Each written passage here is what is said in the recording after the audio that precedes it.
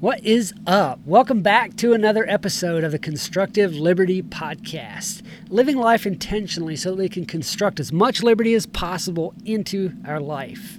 Living a lifestyle of freedom, liberty. That's what it's all about, is living the life you want to live. Living your best life.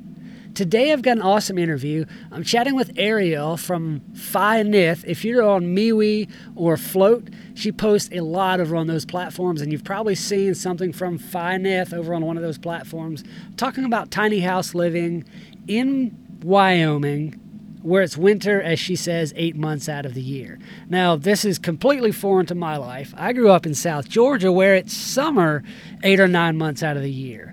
And not just like what most people know as summer, but like over 100 degrees nearly every day of that summer.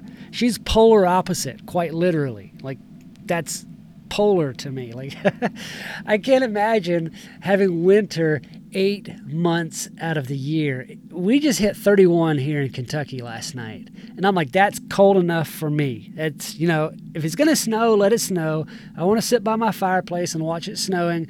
And then I want it to melt and be warm. The older I get, the less I like being cold. But be that as it may, you're going to love this conversation. Again, it's Ariel from Nyth. Go follow her on all the social media platforms. I'm going to drop the links in the show notes. Before I play the episode, I want you to know there's a slight lag on our feeds, and so there's a 1 or 2 second pause from the times when I ask the question and Ariel starts talking. But it's still a great episode. Just bear with the slight pause or the slight silence in there. You're going to love the episode. Here you go. I'm joined today by Ariel from Nyth. And her expertise is a lot of things. But today we're talking specifically about off-grid in a tiny house living. Now, I know it's kind of been a hot thing lately. I know quite a few people that do the camper lifestyle and tiny house and living in a van and some of that. But how did you come to live in a tiny house? Like, what led up to that? Well, I was doing it a little bit before it was cool and popular with a lot of people back when, if you said tiny house, people would be like, what are you talking about? Whereas now if I say that, they'd be like, oh, like the cute TV shows. But none of those existed almost 9 years ago when I moved in here. And I moved into a tiny house simply because the area I was living in at the time, I'd had a long-term roommate, and the folks who owned the house we'd been renting sold it, and there was nothing else in the area available for rent that wasn't more than about 100% of our combined income. So that didn't work. So I was trying to figure out what to do. Did I need to leave the area entirely, start a whole new life in a different spot?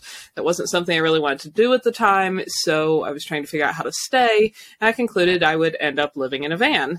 I've always been pretty comfortable in small spaces. I've lived out of my car for, multi-week road trips. I'm comfortable going backpacking and living out of, a backpack for weeks and so on. So I thought, I'll just get some kind of van conversion set up. And in the process of looking at that, I bumped into one little random story about some teenager who had built his mortgage-free tiny house in his parents' backyard. And it was the first I'd ever seen or heard of the, concept of a, like a stick-built house on wheels. And I thought, in my climate, that sounds much more comfortable for year-round life than a van, because I live in Wyoming and it's winter here about 8 months a year and we get snow up to the eaves. So that was my inspiration, and I started looking into it. And a few months later, I was living in here, which is where I still am. Wow, that's awesome. That's not many people that actually see that and are intrigued by it and then follow through on it. So it takes a special, I guess, a commitment or something to actually to jump into it. But I guess your hand was kind of forced in that, if rent was an extremely high portion of what your income was at the time, you didn't really have a lot of options. Did you end up building your own tiny house, or how did you go about that? Yeah. So what was that process I did not. like for you? If you were,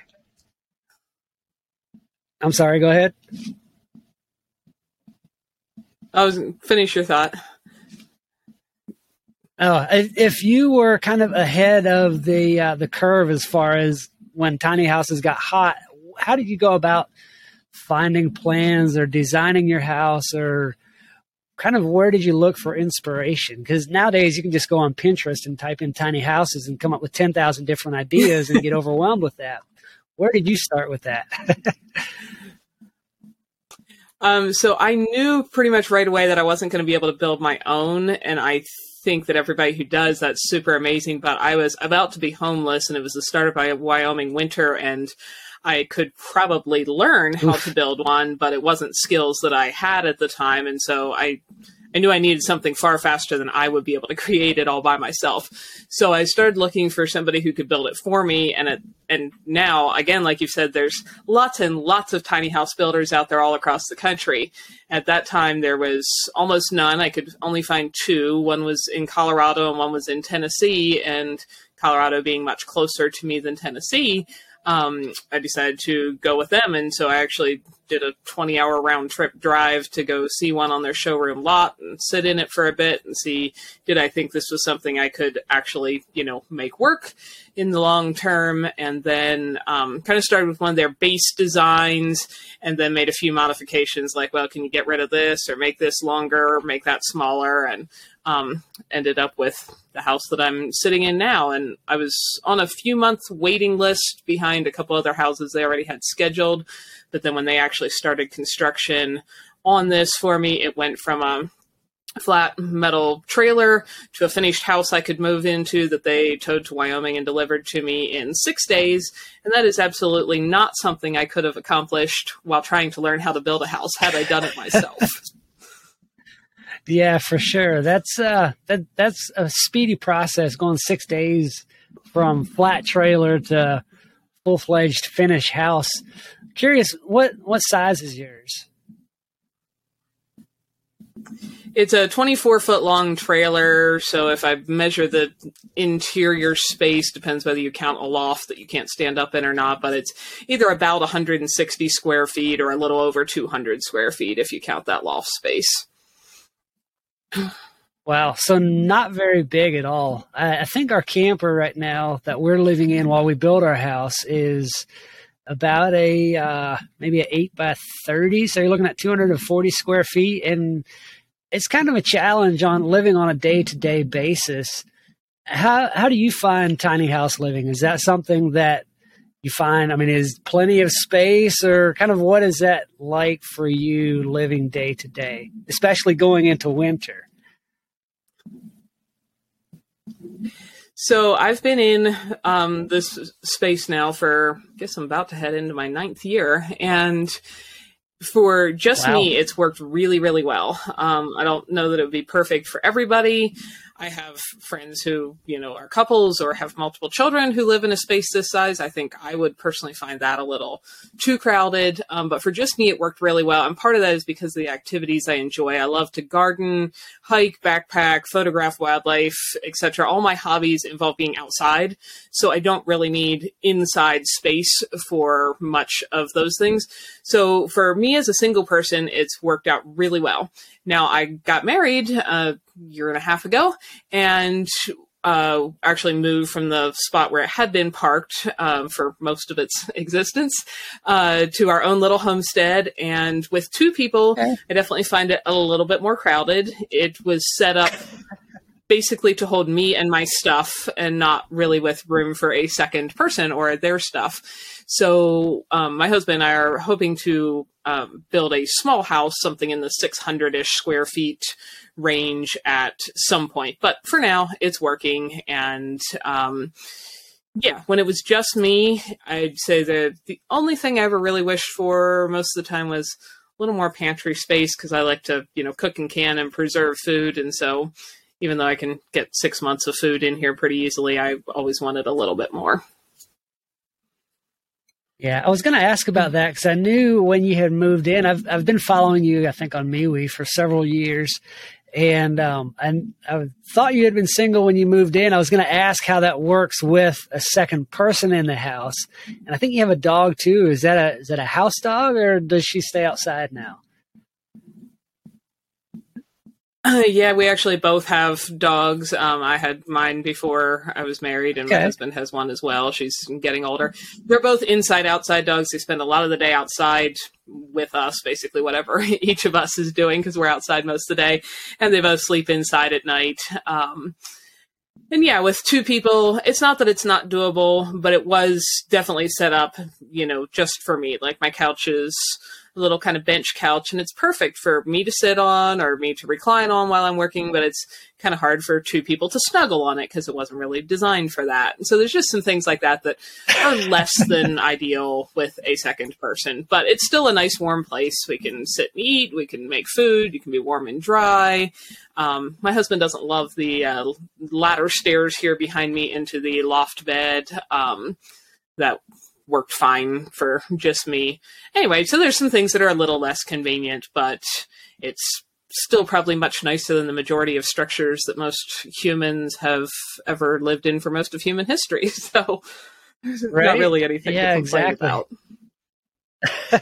Yeah, it's amazing how if we live in a space that's less than 1,000 square feet, we think that we're oppressed and crammed into something that, nobody should live in quarters like this, when in reality, if you live in more than a cardboard box, you're better off than probably about 75% of the people on earth. And we forget to be grateful for what we have, but it's always like we want more, we want bigger, better things, and then we just end up filling it up with junk.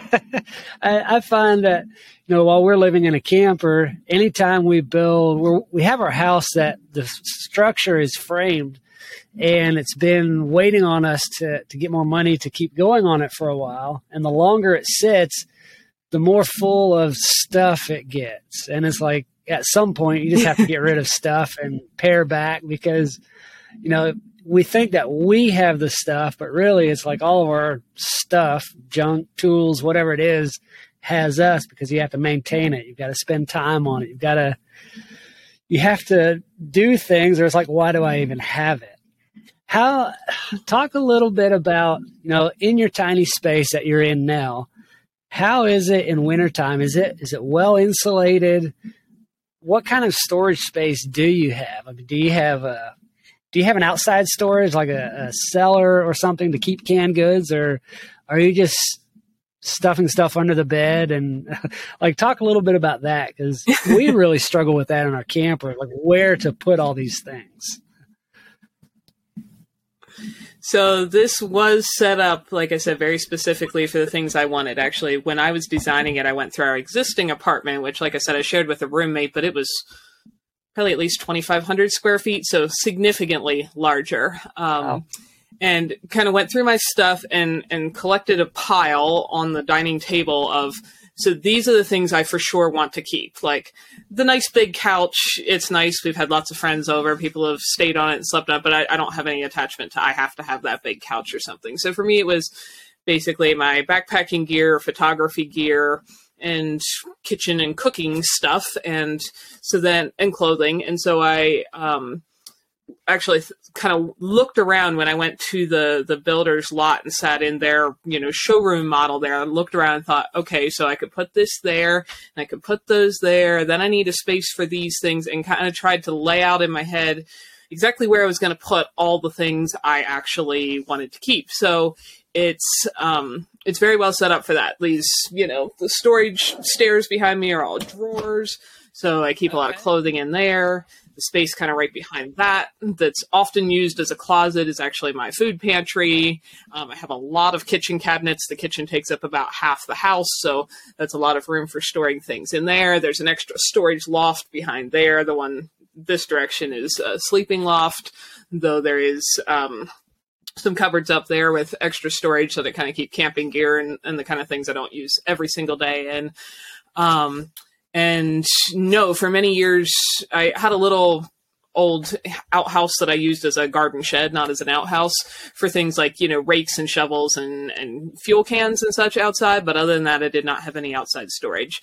Now that's changing a little bit since we're on our own place. We did build a big shop for my husband a year ago, and so we do have some more storage space in there for sure compared to what I used to have. But with just me, I was able to pretty much fit everything that I wanted to keep and was important to me. Oh, I like books and I like to read, so I kept books that were important to me, and along both sides, kind of above the edge of the wall, I made just a little skinny bookshelf, so I was able to keep books that I wanted to have on hand, and yeah, and it works.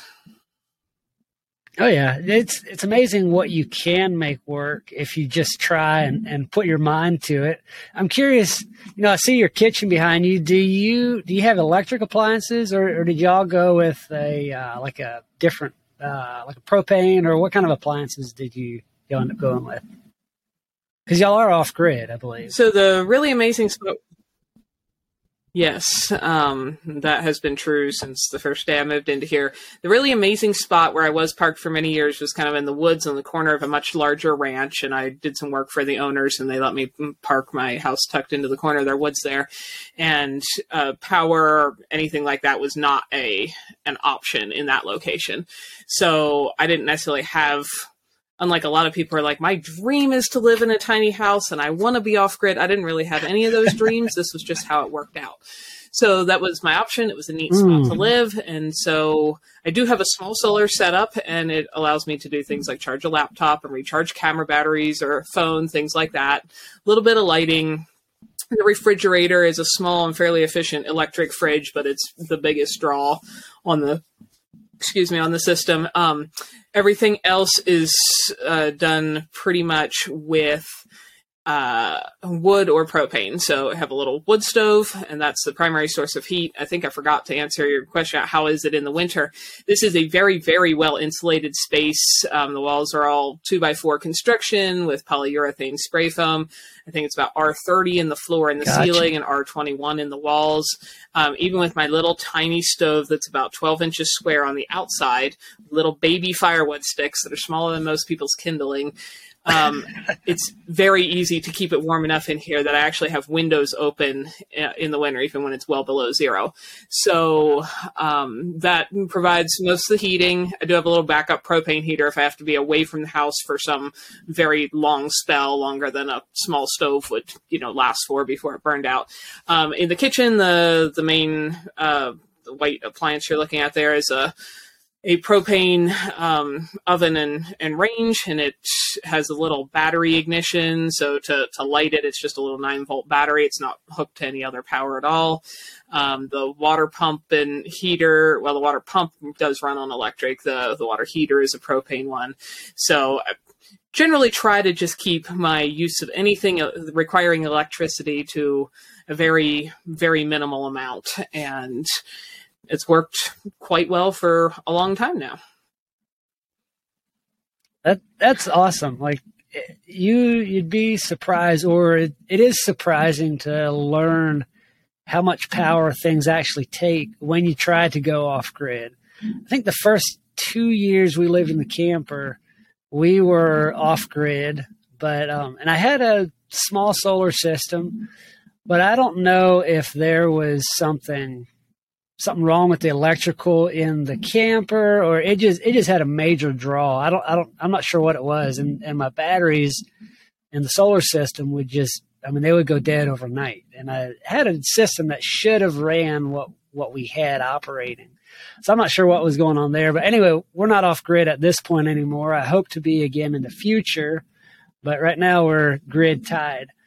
But, a lot of people, at one time, they say if you don't live your life right, you'll end up living in a van down by the river, meaning you won't have freedom to do anything because you won't have any money.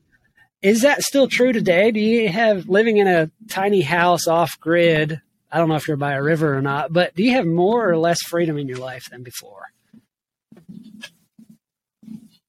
I think significantly more.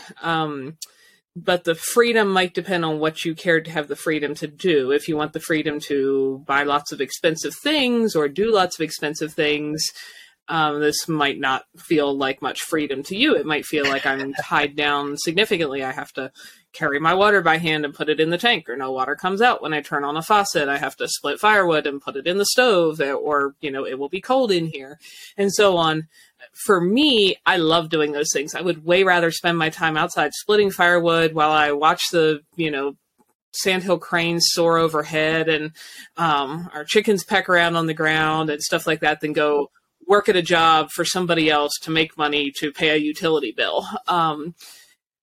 So yeah, I think living in a van down by the river can give you a great deal of freedom if it's time freedom you want. Because like you were saying with stuff, your stuff almost ends up owning you when you have a lot of stuff. And I don't want to take away from that. It's a huge blessing to have sufficient things. We have, sufficient warm clothing and, pots to cook in and food to eat. And that is a massive blessing compared to being starving or having nothing. But I also have lived in an area with some very, very big mansions.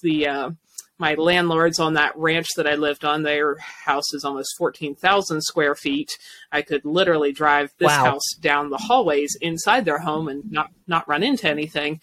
And that was what they loved. And they loved it until the day they died. But I've been around a lot of big houses and people who have a lot of money. And I would even think that there would be times I'd look at that and be a little jealous of, wouldn't it be nice if I had this or if I had that thing?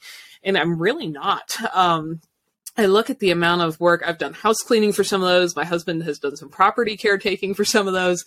And I look at how little freedom a lot of those people actually have. They have to take care of their stuff. They have to worry about their caretaker they've hired to manage their stuff for them. They almost never have any privacy because with a structure and stuff that big, there's always your cleaning lady or your window washers or your landscaping people or the plumber fixing something or the electrician working on something. And, to me, that would be a significant lack of freedom. Though certainly they have a great deal more monetary freedom to go do anything that can be, done with money than I do. So yeah, it depends, I guess, what you want freedom to do. But I like this kind of freedom. Yes, time. There's a lot to be said for time freedom. I'm in construction, and my wife does house cleaning, and we do those things so that we have some monetary freedom, but then we lament the fact that we don't have the time freedom that we want. So there's always a trade-off trying to find, I don't know if there's ever a balance, but trying to find what's most important in life, whether it is that monetary, which sometimes it is, you got to have the money to do some of those things. But I think most often we're a lot happier when we have more time freedom. But it was interesting you mentioned, you said you don't go work for other people or don't have at least a 9-to-5 job. And you mentioned like utilities and bills, which you don't have utilities if you're off grid. What kind of bills do you end up with in a tiny house, and how do you pay those if you don't have that 9-to-5 job? Yeah, so it's been I guess I've never in my life had a 9-to-5 job. I have sometimes had 100-hour plus week jobs and sometimes very little. I've done a lot of things in my life. So as far as what bills I actually have now is something that's reoccurring. Basically, a cell phone, and my internet here is based through a cell phone wireless connection. So that's the regular monthly bill I have. Of course, if I want to drive anywhere, I do need to buy gasoline. I guess I buy propane, but this house is pretty efficient on propane use. So that's something I can fill up like every year and a half. So it's not a regular monthly bill. So very little regular bills of those kinds. So what I'm doing at the moment is 1 or 2 days a week, I do some house cleaning for some other folks. And I can't say that house cleaning is like my absolute dream job, but it works very, very well for what I do. Usually the owners are gone. I can clean the house in peace and quiet, listen to an audiobook or a podcast or something while I do it. And it provides enough income to keep paying the minimal bills and give me most of the week free at home too. Raise our garden, take care of the chickens, split the firewood, can things, dry things, all of those kinds of things that I'd rather be spending my time doing. When I first got the tiny house, I got a job that I hated for a while, which was waiting tables, which is a good way to make a bunch of cash fairly quickly, because I had gotten a loan to buy this since I, purchased it outright, and I wanted to pay that off as quickly as possible. So that's what I did. Now I'm back to being debt free and, that it was worthwhile. In the area where I was living, I would have spent the same amount in rent in about 4.5 years. And, I'm at the end of 8 years in here. So even if I burned the house down today, I'd come out one bonfire and a bunch of years ahead of, having paid rent all those years. But I did work a lot of hours there for a while and picked up odd jobs in between doing other things. Because I wanted to pay that off as quickly as possible and pay as little interest on it as I can. But yeah, now having put in some of that time to do that, so now I own my house free and clear, and then I'd saved up money, and as I had my husband, and so we were able to buy the small chunk of land that we're on now for cash, so there's no kind of mortgage on that. And now we built the shop, and we eventually hope to build a house, but we're all doing that with cash as we have the finances. It sounds like much like you are. So that means it doesn't happen overnight, but having made that investment in this place means that we do have a warm, dry, cozy place to live while doing all that, and that we can do it at that pace. So once again, it depends what kind of freedom you're looking for. For a while, I used my freedom to work all the time so I could pay something down quickly, so that now I could enjoy some of the benefits of that, which is really nice. And there were days that it really sucked it absolutely for a while. is. Yeah. It is nice having, the freedoms that you choose. I think that's where life is at, is, so often I want to get into a little bit of everything. And I find that makes you crazy, makes your mind, I don't know, there's no peace in there. I find a lot more peace when I start eliminating things and focus on just a couple of things. And it sounds like you found the thing that you enjoy and that brings you peace and makes you happy. And that's awesome. You mentioned gardening and chickens and some of those things. Do y'all provide like all of your own food, or kind of what percentage of food do y'all provide? And is there much better quality, I'm sure, than what you get from the grocery store? Hopefully. I just wanted to touch on what you were saying a second ago there real quick. Like my landlords, they loved their house. I mean, they were very elderly. They've both since passed away, but they died in their home that they loved, that was a massive thing. So I'm not by any means saying everyone should love what I love. I just really hope that people stop and think absolutely. about, what do you care about? Because one of the things that's sad to me is I get a lot of messages from folks who are significantly older than me through, posts that I make on MeWe or, videos or things like that run along the lines of, I wish I had known this was an option. I wish I had made different choices. Now I'm old. I spent my whole life doing things I didn't care about, and now I can't do the things I do care about. And that makes me really sad to hear that. If you care about the kind of things I enjoy doing or totally different stuff, I just hope people stop right now at whatever age you are and think about, what are you, dedicating your life to? Is this something you care about? Or is it something like my years of waiting tables? No, I don't care about that. But is this a step in getting to the thing you care about? Because I hope that less people get to the stage where they say, I'm old and I can't do any of the things I wanted to do in my life, and my life is over, because that's really sad. So yeah, food. I love to cook and grow and preserve food. And no, we do not by any means produce all of our food here. We're trying to continually get it to being an ever growing proportion. So I've had a garden pretty much my whole life. I helped my parents with their big garden when I was growing up. And this year is looking like a record harvest. The actual dedicated garden bed space is only about 600 square feet. And we live in a climate that doesn't technically have a growing zone because we don't have a first and last frost date. We get freezes and occasionally snow flurries all summer long. But this year we've produced close to 600 pounds of food out of there. Of the vegetable variety. And then just the other day, we do have hens for laying eggs. So we've been getting eggs year round. I haven't even tried to count those. I probably should have. That would have been fun. There's a lot of dozens of eggs in the last year.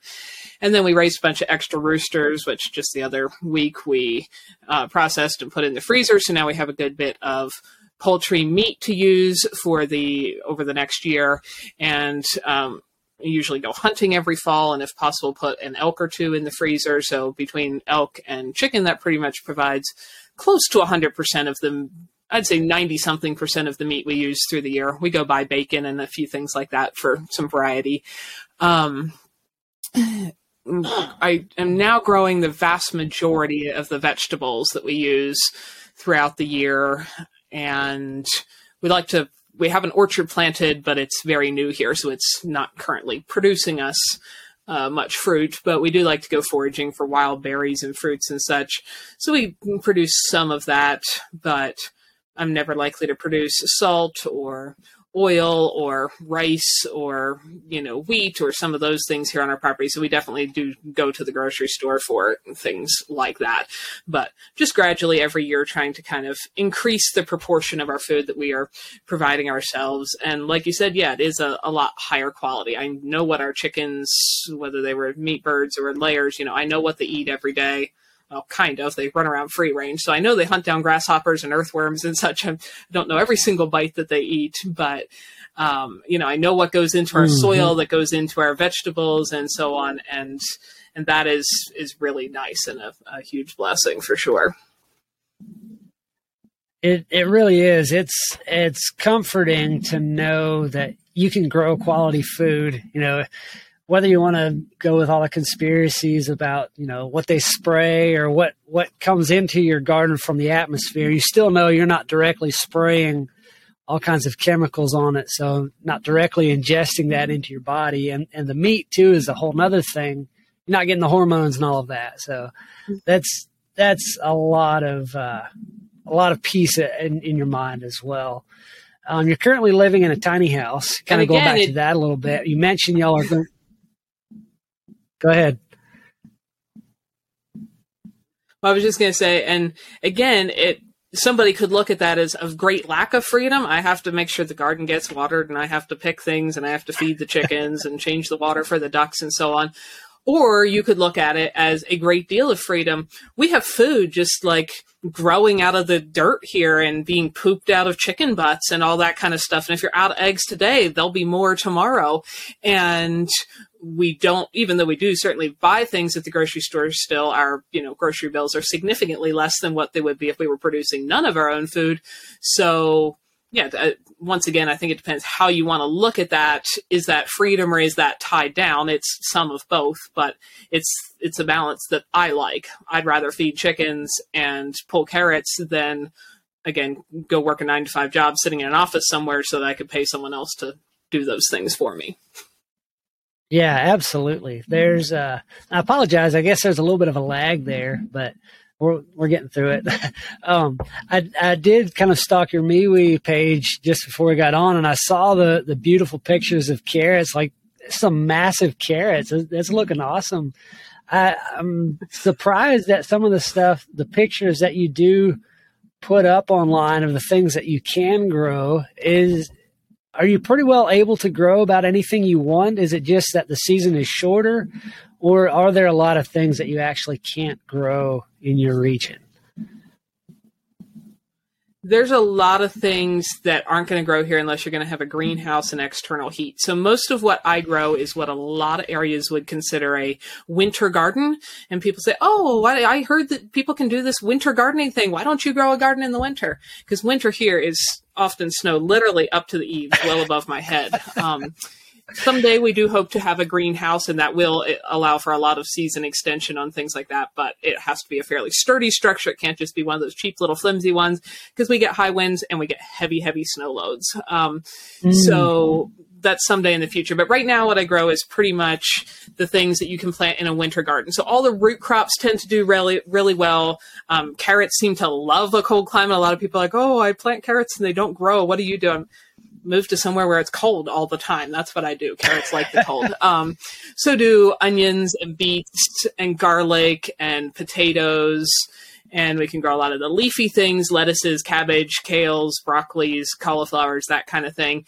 What you're not going to grow is anything that's not frost hardy. If it dies when it freezes, because we get frost all summer long, even though I have frost covers for the bed that give me a little bit of a buffer there, I'm not going to grow tomatoes, pumpkins, squash, peppers, all those heat-loving things. Again, unless you had some kind of heated greenhouse, because regularly every few days or few weeks all through the summer we get killing freezes, into the upper 20s or so, at least Fahrenheit. And so anything that can't handle that, you're not going to grow here. Yeah, that's incredible. Like I don't think we've hit 20s yet. I'm in southern Kentucky, and our coldest night so far has been, I think last night, right around 31. So I can't imagine in the middle of summer having upper 20s. That's just completely foreign to me. But hey, everybody has their own climate that they like, and that's the beauty of the vastness of the world. You get to choose where you like to live and where you want to live. Going back to kind of the tiny house thing, you've talked about your elderly neighbors and the massive house that they had. You've talked about, y'all are quite a bit younger, living in a tiny house, but building a slightly bigger place. Do you kind of have a plan in place for when you do get older and aren't able to take care of things as well, or get around as well, or climb up into the loft? How are y'all planning that out for small house living? Yeah, I think that's been a huge benefit of over the last few years, whether I've done house cleaning or I helped somebody with their garden and so on. I have worked with a bunch of folks who are in their, 80s and seen, got to kind of see firsthand the reasons they needed my help or help from other people because of things that they were starting to hit not being able to physically do for themselves. And that's been really helpful because I'm a little younger. My husband is a little older than me, but we both want to plan things where, you don't know what'll happen in the future. But if we could live and die here on our own place, that would be most ideal. So yeah, at some point, climbing skinny, narrow ladder-like stairs into a loft is probably not going to be feasible, though for years that's been no issue for me. So with the house we're building, we'd like to have everything as much as possible on a single level. We are trying to, every year, we don't get as much done as we think we're going to, but continually set up, when we bought this property, it was just bare land. It was an abandoned hayfield, pretty much nothing growing here but a few invasive weeds.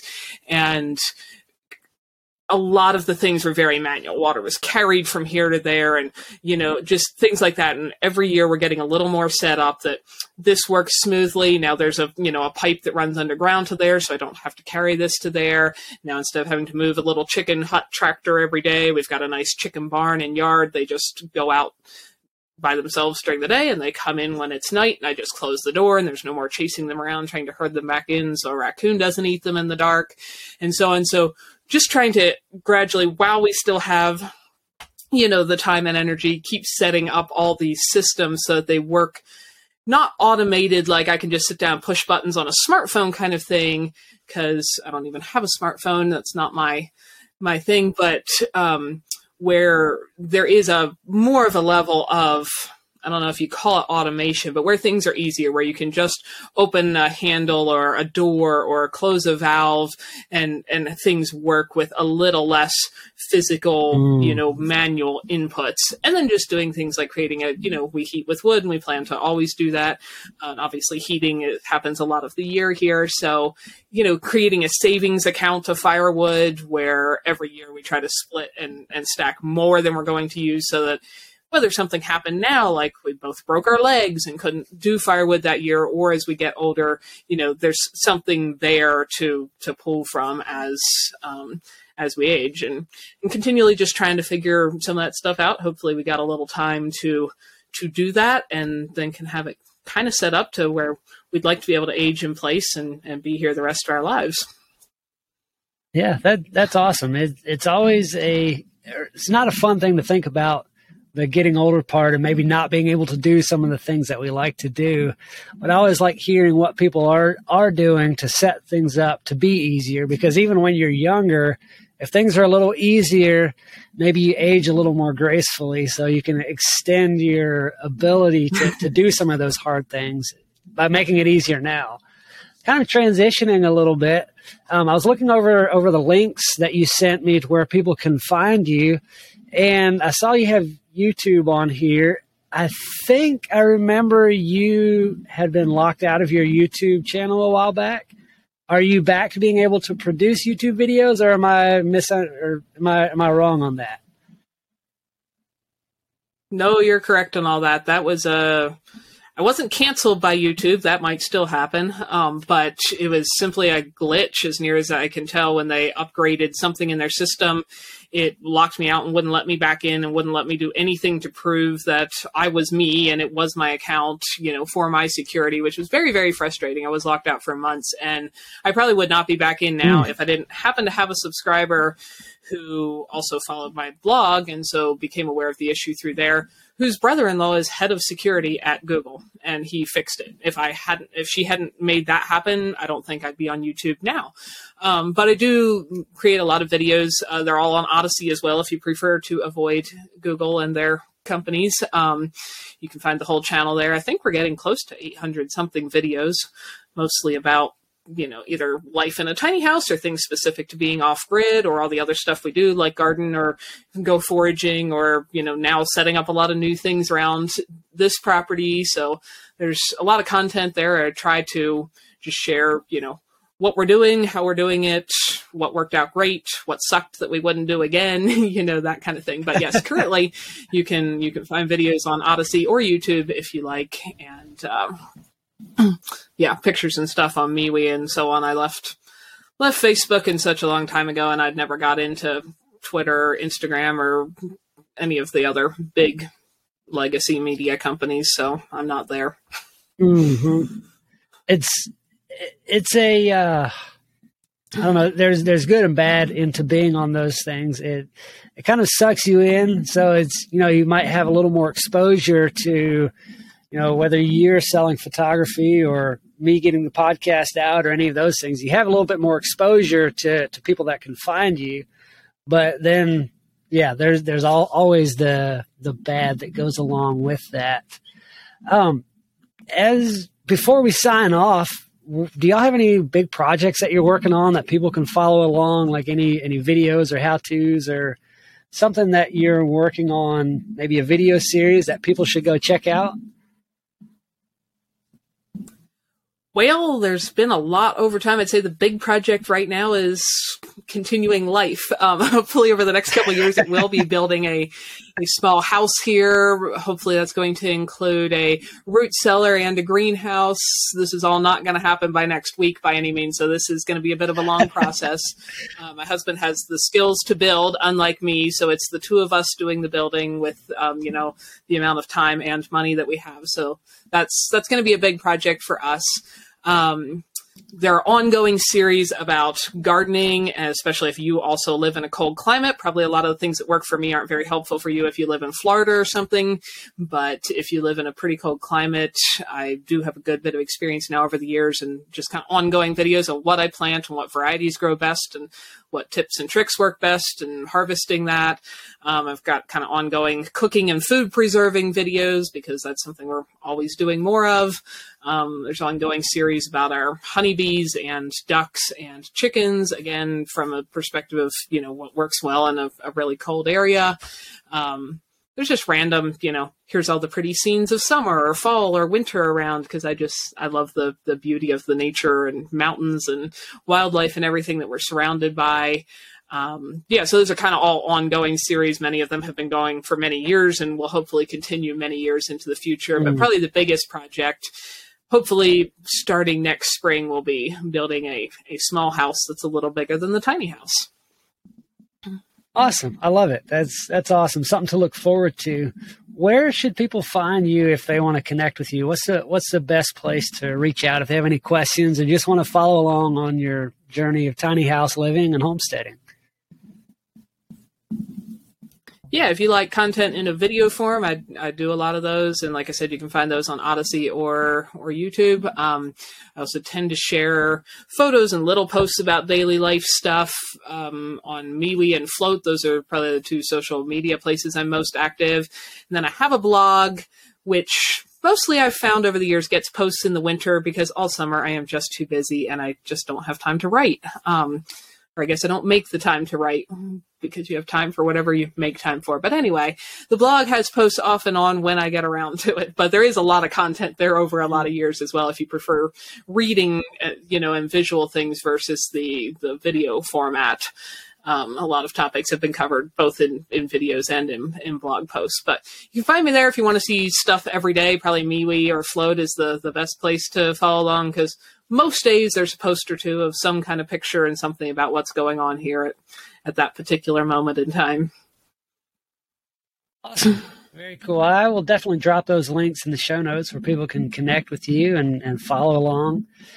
I appreciate your time today. It's been a fun conversation. I've been looking forward to this for quite some time. So I really appreciate you joining me today. Well, thanks for having me. Didn't I tell you that was going to be an awesome interview? She is a fun person to chat with, and it's really a lot of fun following along on her and her husband's journey, living in a tiny house with multiple dogs, all the animals, seeing all the photos that she produces of, or the photos that she takes of the food she produces on their homestead. It's really cool seeing all of that. It's so much fun observing how somebody else chooses to live, and it's not a bad thing. We can all choose how we want to live, but go follow her. All those links are in the show notes. Find her videos, her posts, all the things. Do good work.